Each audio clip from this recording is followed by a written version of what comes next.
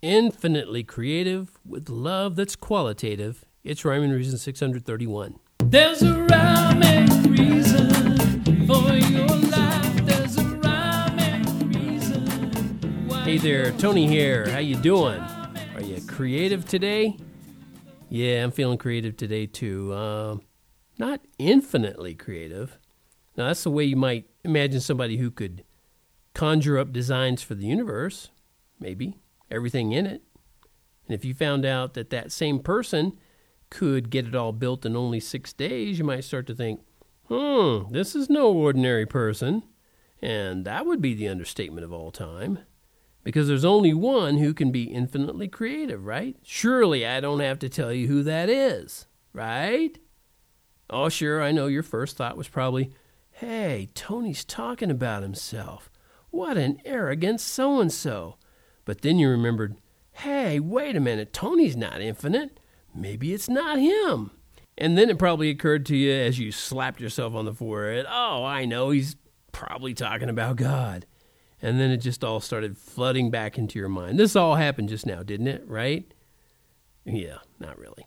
Okay, all those amazing designs that sprang into existence during those very first 6 days of creation, they came out of the mind of God. Our tiny minds can hardly imagine how all that could have happened just because God commanded it to happen. He just spoke the words and the universe appeared. That's mind-boggling. Our tiny minds boggle.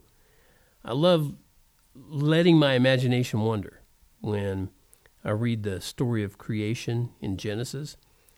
And, when I say my imagination, I'm imagining the vision of it, not because it's an imaginary fairy tale, because it's real, it was true. And then I let my mind conjure up the images of it. So that's why I decided to write a rhyming book for kids, so they could hear the rhymes and they could imagine it like I did, in their own way, but, like I did, to conjure up images to go along with the story. So I want to share the section from the first day out of that book. I divided up into the 6 days, and you can get that whole very colorful paperback on Amazon, by the way, which is a link in the show notes. It should be. You can get that for your kids, and it makes the days of creation easy to understand and remember because it rhymes, and kids love that. You ready for the first day? Okay, good, because that's what I'm about to share with you. So here's how the first day rhymes out, the first day of creation. Before there were created things like water and fresh air, no world or human beings were existing anywhere. Then God created earth and sea and all the heavens too. There was no sun, no moon, no stars, and only God shone through. He looked down at the waters and the dark face of the deep. The earth was still and quiet, just as we are when we sleep. He said, "Let there be light," the way a perfect true God could. And then he saw the brand new light and knew that it was good. Then God divided light and darkness he called night.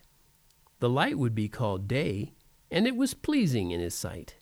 That evening and that morning wouldn't be the total sum. No, that was just the very first day. 5 were yet to come. Get the other 5 days over at the TonyFunderburg.com. Look for those links that go to books, and you can find the link in the show notes to this, like I mentioned. But get that book. It's really a nice little rhyming book for kids to understand the 6 days of creation. And the book is called The Very First 6 Days. All right. I don't often just come on here and make a sales pitch, but there you go. Hardcore sales pitch. Buy it now, or your wife and kids are... No, okay, never mind. Thanks for tuning in again to my shenanigans here, my hijinks, and I appreciate it more than you know. I really and truly do. Go over to TonyFunderburg.com, however, and get yourself also the T-shirt that says, "Life has rhyme and reason because God made you." There's a rhyme and reason for your life.